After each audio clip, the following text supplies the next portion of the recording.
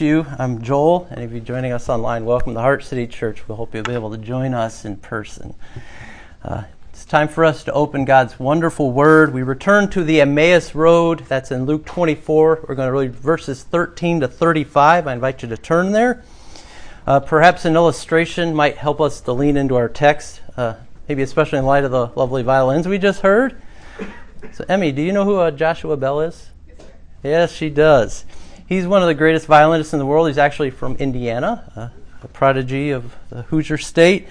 Back in 2007, this musical virtuoso, he donned a baseball cap and went incognito into a Washington, D.C. subway, where he pulled out his 1713 Gibson Stradivarius, and he began to perform.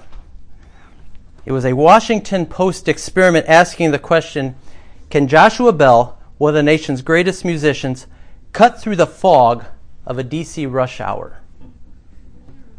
You can see it on YouTube. They picked actually a spot where the acoustics would be perfect. The music was incredible.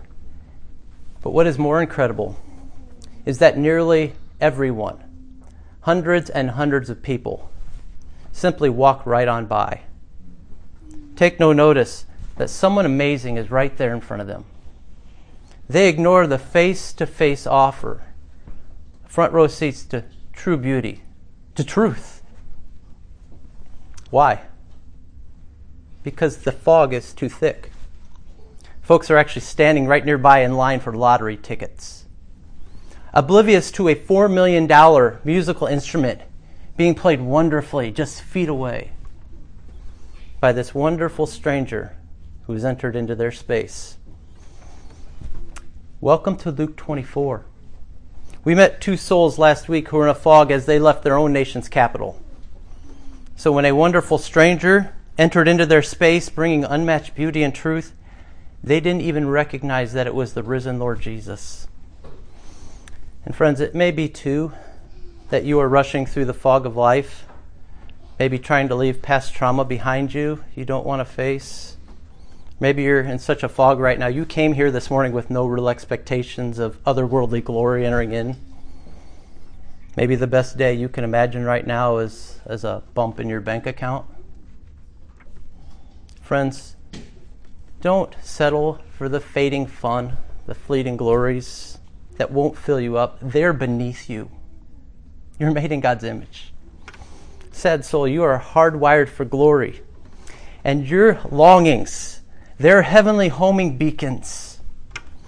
And the most wonderful person to ever walk our earth is right here, if you have eyes to see him. So let's pray that the Spirit might blow the fog away, that might dissipate, that we might catch a glimpse of him this morning. Let's be sincere and go to him in prayer expectantly. Father God, our time is short and our need is so great.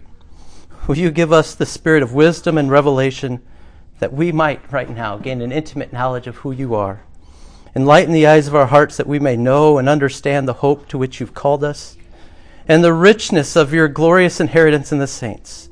Grant that we might discover the immeasurable and unlimited greatness of your power, demonstrating in the working of your mighty strength through Christ when you raised him from the dead and seated him in the heavenly places, far above all rule, authority, power, and dominion, and every name, in this age and in the one to come. And we pray this all in Jesus' name. Amen. Amen. Now hear the word of our God from Luke chapter 24, starting in verse 13.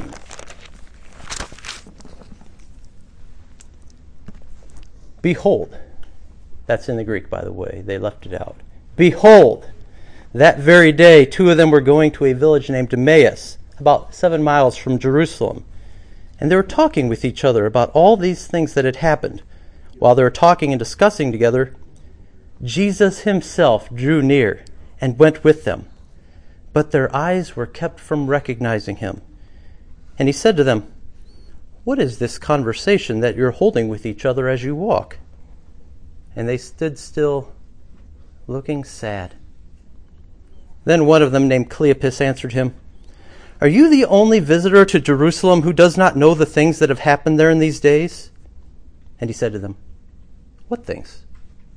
And they said to him, "Concerning Jesus of Nazareth, a man who was a prophet mighty in deed and word before God and all the people, and how our chief priests and rulers delivered him up to be condemned to death and crucified him. But we had hoped that he was the one to redeem Israel. Yes, and besides all this, it is now the third day since these things happened. Moreover, some women of our company amazed us. They were at the tomb early in the morning, and when they did not find his body, they came back saying that they had even seen a vision of angels who said that he was alive. Some of those who were with us went to the tomb and found it just as the women had said, but him they did not see. And he said to them, O foolish ones, and slow of heart to believe all that the prophets have spoken. Was it not necessary that the Christ should suffer these things and enter into his glory? And beginning with Moses and all the prophets, he interpreted to them in all the scriptures the things concerning himself. So they drew near to the village to which they were going. He acted as if he were going farther, but they urged him strongly, saying, Stay with us, for it is towards evening, and the day is now far spent. So he went in to stay with them. When he was at table with them, he took the bread, and blessed, and broke it, and gave it to them. And their eyes were opened, and they recognized him, and he vanished from their sight. They said to each other, Did not our hearts burn within us while he talked to us on the road, while he opened to us the scriptures? And they rose that same hour and returned to Jerusalem. And they found the 11, and those who were with them gathered together, saying, The Lord has risen indeed, and has appeared to Simon. Then they told what had happened on the road, and how he was known to them in the breaking of the bread. The grass withers, the flower fades, but the word of our God endures forever.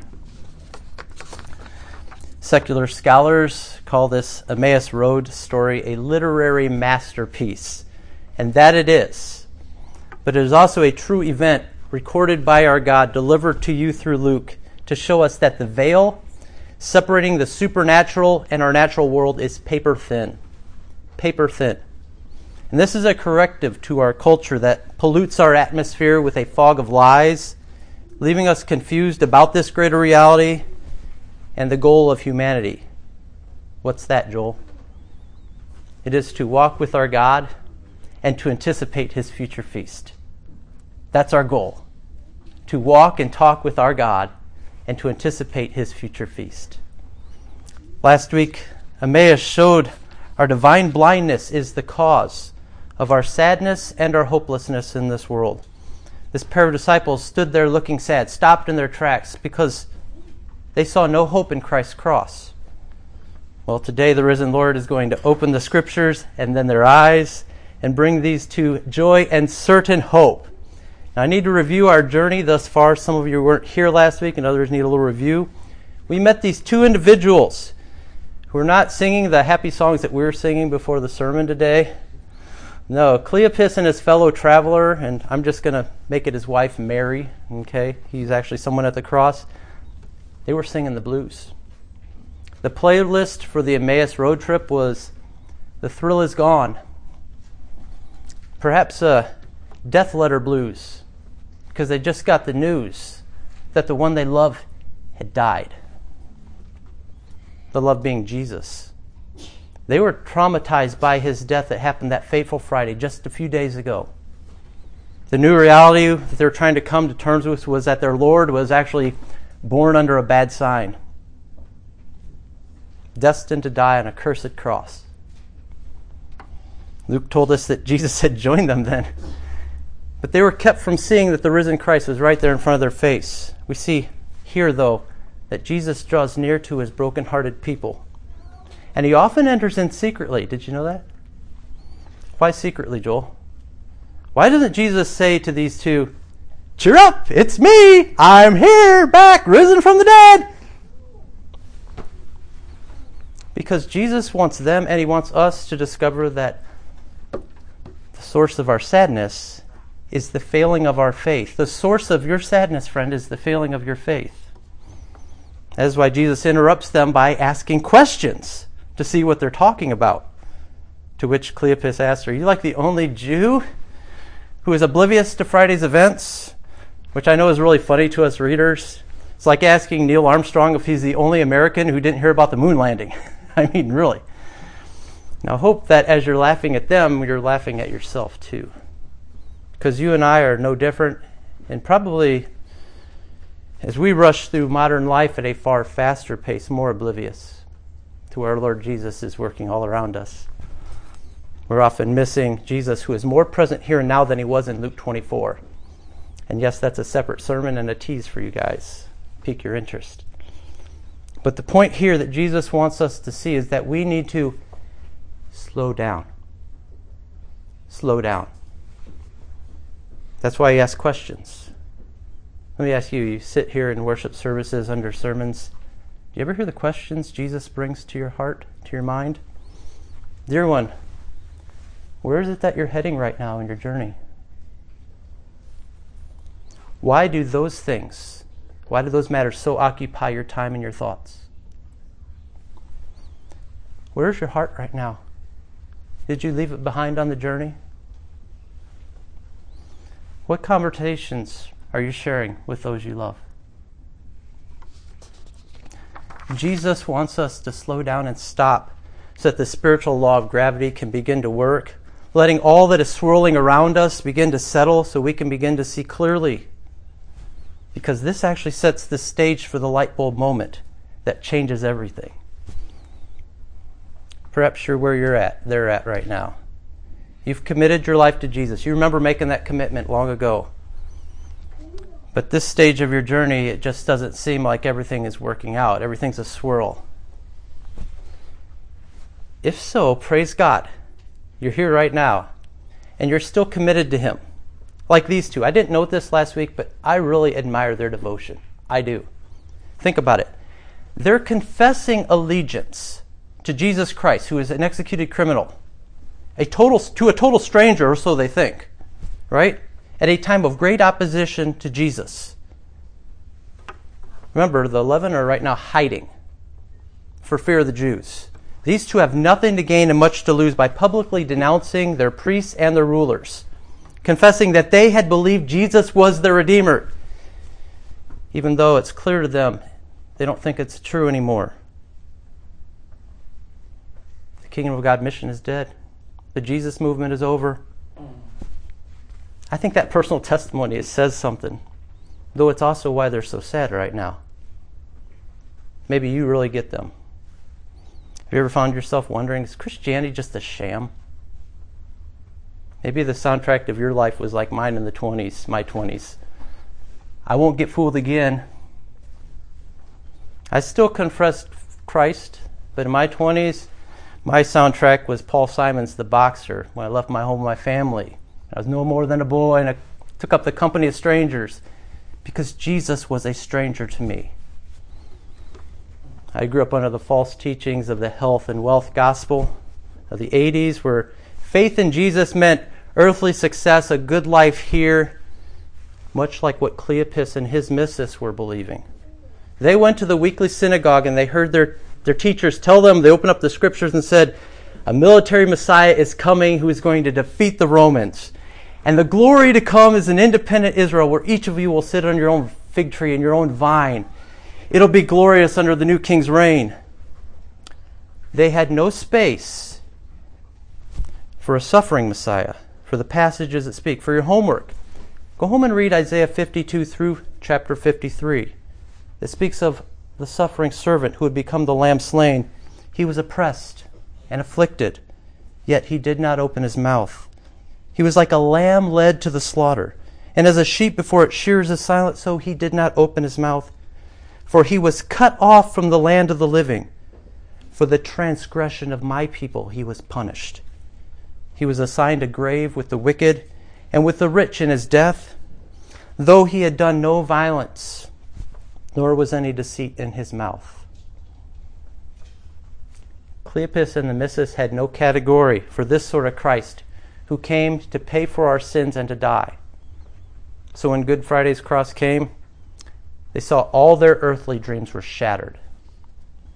These two were completely unprepared for Easter Sunday and the resurrection glory. I totally get their sadness. Do you? I had hoped in the Kingdom of God movement, but not anymore. In my 20s, I knew the church's message to be a big fat lie, even though I still believed in Jesus, my own personal Jesus. That's a Johnny Cash version, not Dave Heshimoto, okay? I walked away from Jerusalem, feeling hopeless, singing the blues. I know a lot of them. What Jesus did for me was what he did for these two one day. When I was challenged by someone about what the Bible taught about God, Jesus, speaking through someone else, said to me, "Joel, O foolish and slow of heart, to believe all that the prophets have spoken. Was it not necessary that the Christ should suffer these things and enter into his glory?" And beginning with Moses and all the prophets, he interpreted them in all the scriptures, the things concerning himself. Notice Jesus says 3 times, all. All. You need a whole Bible, my friends, to be a whole Christ follower. Cleopas, Joel, you don't truly know me because you don't know your Bible. That's what Jesus was teaching me. You're derailed by life sufferings because you never really read Jesus' game plan. The whole Old Testament was pointing to the death and resurrection of the Son of God. You were busy following your own personal Jesus, just like so many others. And choosing second best left me all alone and feeling unknown, as the song says. Do you guys see why I make such a big deal about you learning your Bible for yourself? Do you want to truly know Christ? So that you can stand firm in the trials knowing he's there? Do you? We must have the word steeped in our brains and buried in our hearts. That's why we have a verse to know this month. Let's all say Romans 10:9 together. You'll find it in your bulletin. Let's confess together. If you declare with your mouth Jesus is Lord and believe in your heart that God has raised him from the dead, you will be saved. Bury that in your heart, because there is a victory cry when you're in a dark day. Let that settle into your soul. Jesus wants you to take in how his resurrection, his lordship over death, is your certain hope in this world. I'm actually glad Cash recorded personal Jesus as a criticism to all the shysters in the pulpit in his day. Johnny's right. Friends, don't trust your pastor to know your Bible for you. Don't trust your pastor to know your Bible for you. Cleopas sat in many synagogues under the very teachers who killed Christ. And there are unconverted pastors out there today who are doing the same every single Sunday morning. I got this Bible here 15 years ago. My wife thought I forgot my Bible this morning. She brought it under here. Because my heart began to burn when I began to discover Jesus in these pages. I love this Bible. I've been through this Bible so many times, almost every page. Survived a cat attack. That's a separate... I won't start with the cat stuff today. Actually, I don't use this to preach anymore because some kind lady once saw this shabby-looking book. And she felt so sorry for me, like I was some kind of poor vagabond preacher. The last time I went to La Porte, she gave me a brand new Bible. Said, "Here you go." Maybe I should actually do that. I get more Bibles. Yes, this Bible's in bad shape. And it gets worse every year. But my soul has never been in better shape because I'm in it all the time. Every morning I open this Bible up. I'll confess my heart doesn't always burn when I read the scriptures, but I still get on my knees before I do, and I ask expectantly, "Lord, show me my Savior and give me something that'll make me happy before I go out there into the world. Give me something that will make me happy." Now that was a long, extended introduction, but the trip to Emmaus lasted about 2 hours, so I have plenty of time with you guys here. So, no, I'm just kidding. I'm going to move through my 3 points, my 3 headings rather quickly. The first being invitation. Invitation. Verses 28, 29. So they drew near to the village to where they were going. He acted as if he were going farther, but they urged him strongly, saying, "Stay with us, for it is toward evening, and the day is now far spent." So he went in to stay with them. When this sermon's over, we're going to sing a song, "Abide with Me," where the writer reflects on what it must have been like to be these two. They're walking down the road, and now the road is passing by their village. They see their home. It's getting cold. It's getting dark. And the stranger continues to walk on. And they don't want this trip to end. And they're thinking, nobody ever spoke like this man before. And so they start pleading. Abide with me. Fast falls the eventide. The darkness deepens, Lord, with me abide. When other helpers fail and comforts flee, help of the helpless, oh, abide with me. I hope you hear their desperation. Yes, concerned that this stranger will head off into the dangerous dark road, right? But the Greek word here is parabiazomai. And I know you're not going to remember that, but it's two words scrunched together, two separate ideas. It's a rare, strong verb in the Greek meant to compel with force. They're begging him fiercely. They're pleading. Because Jesus is ready to keep walking. I'm not sure if he acted conveys the right sense here. Leon Morris writes, had they not pressed him to stay, there is no reason for thinking he would have done so. We must not interpret the words as pointing to a piece of play acting. Without the invitation, he would not have stayed. Jesus was saying if they were content with him remaining a stranger, or if they truly desired to know him. You ever gotten an invitation from someone, and you can just tell, perhaps by their tone or their distractedness, they're not really interested in you coming over and taking company there? How do you feel about half-hearted invitations? You ever gotten one? I have. Jesus won't stay where he's not welcome. He abides in no place where he's going to remain a stranger. I nearly chose a Christmas song today, actually. Joy to the world, the Lord is come. Let earth receive its King. Let every heart prepare him room. My not yet Christian friend, will the Lord Jesus remain a stranger to you? All your King requires is a sincere invitation. A sincere invitation. Don't you feel your need for him? Jesus never turns down a heart that prepares him room. And he wants to make blessings flow to you far as the curse has impacted your life. Ryle says, Christ does not always force his gifts on us, unsought and unsolicited. He loves to draw out our desires and to compel us to exercise our spiritual affections by waiting for our prayers. By waiting for our prayers. We have another joint prayer meeting today at 3:30. This is the place to be this afternoon. This is the place to be. I'm excited about this, especially as I see Jesus has been proving his love for us recently. Everyone here has the privilege of participating, inviting Jesus to abide right here. We have the unique opportunity to make Heart City Church a house of prayer, which doesn't happen much in America. Look at all the other churches throughout all the rest of the world and throughout time. We want to gain a reputation as a place where Jesus' presence is felt. We want the same for our mother church and other churches in this area. We want our community to know that Christ is no stranger. We want our friends, our family members, lost loved ones to have that light bulb moment. Don't we? Don't we? At our prayer meeting, we're going to be pleading that Jesus will abide with us. We're inviting him in. And notice that invitation precedes illumination, our second point, verses 30 to 32.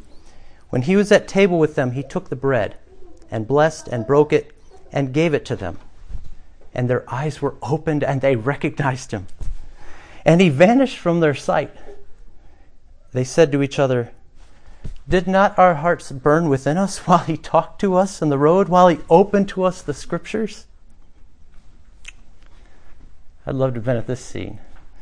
Now, this is not likely the Lord's Supper. This is just a typical Jewish evening meal. There's no cup here. But Luke actually uses the same language he uses for the Lord's Supper, but we need to see that this meal in Luke 24 is bigger than the meal of Luke 22. It's bigger. Why? Because this is the moment in Luke's gospel where the risen Lord Jesus makes his appearance. Why does Jesus wait till this meal to open their eyes? I think the opening of the eyes is the clue here. Rex read it earlier. Remember that first ever meal in human history? Eyes were opened and it was not for good.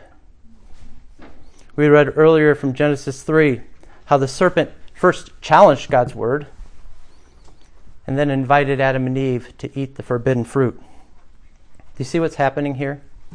At the first meal, sinful man said, "You are not my provider," and she took, ate, and gave it. And eyes were opened to see humanity now hijacked. At this meal, the sinless man says, "I am your provider." And he blessed, broke, and gave it. And their eyes were opened to see humanity healed. Humanity healed in the risen Christ. The risen Christ is the start of the new humanity.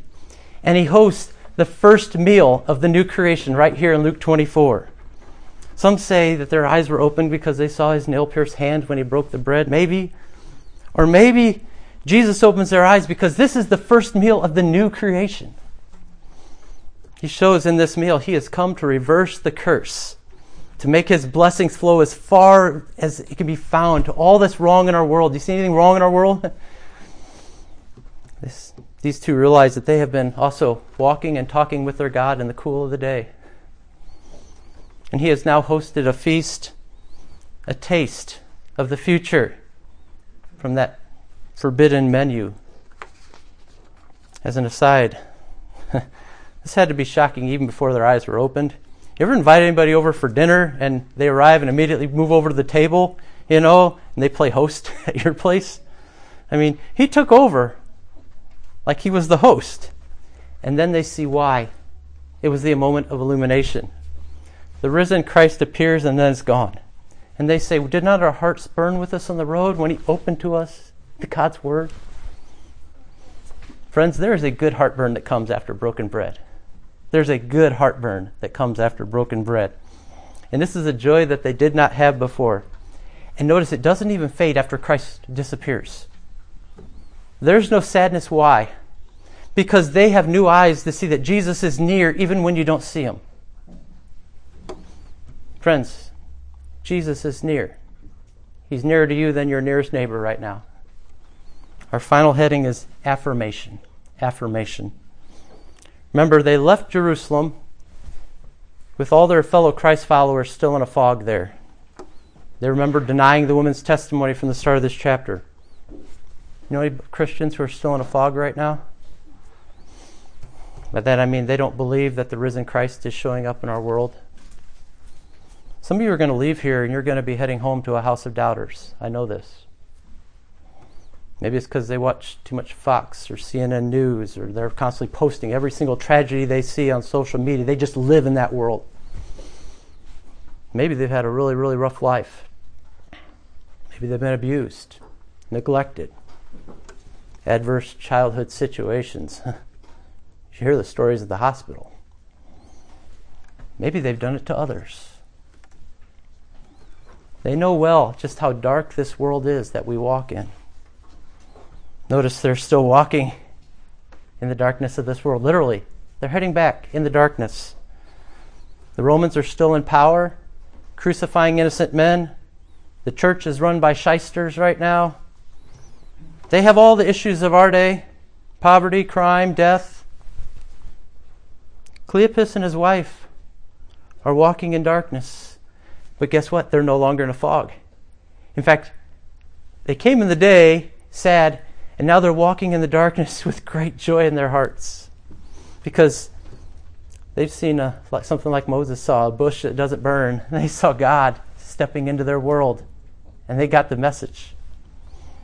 They realize that Jesus is so near. He can be as near as in your dining room with you. The risen Christ is at work in their world.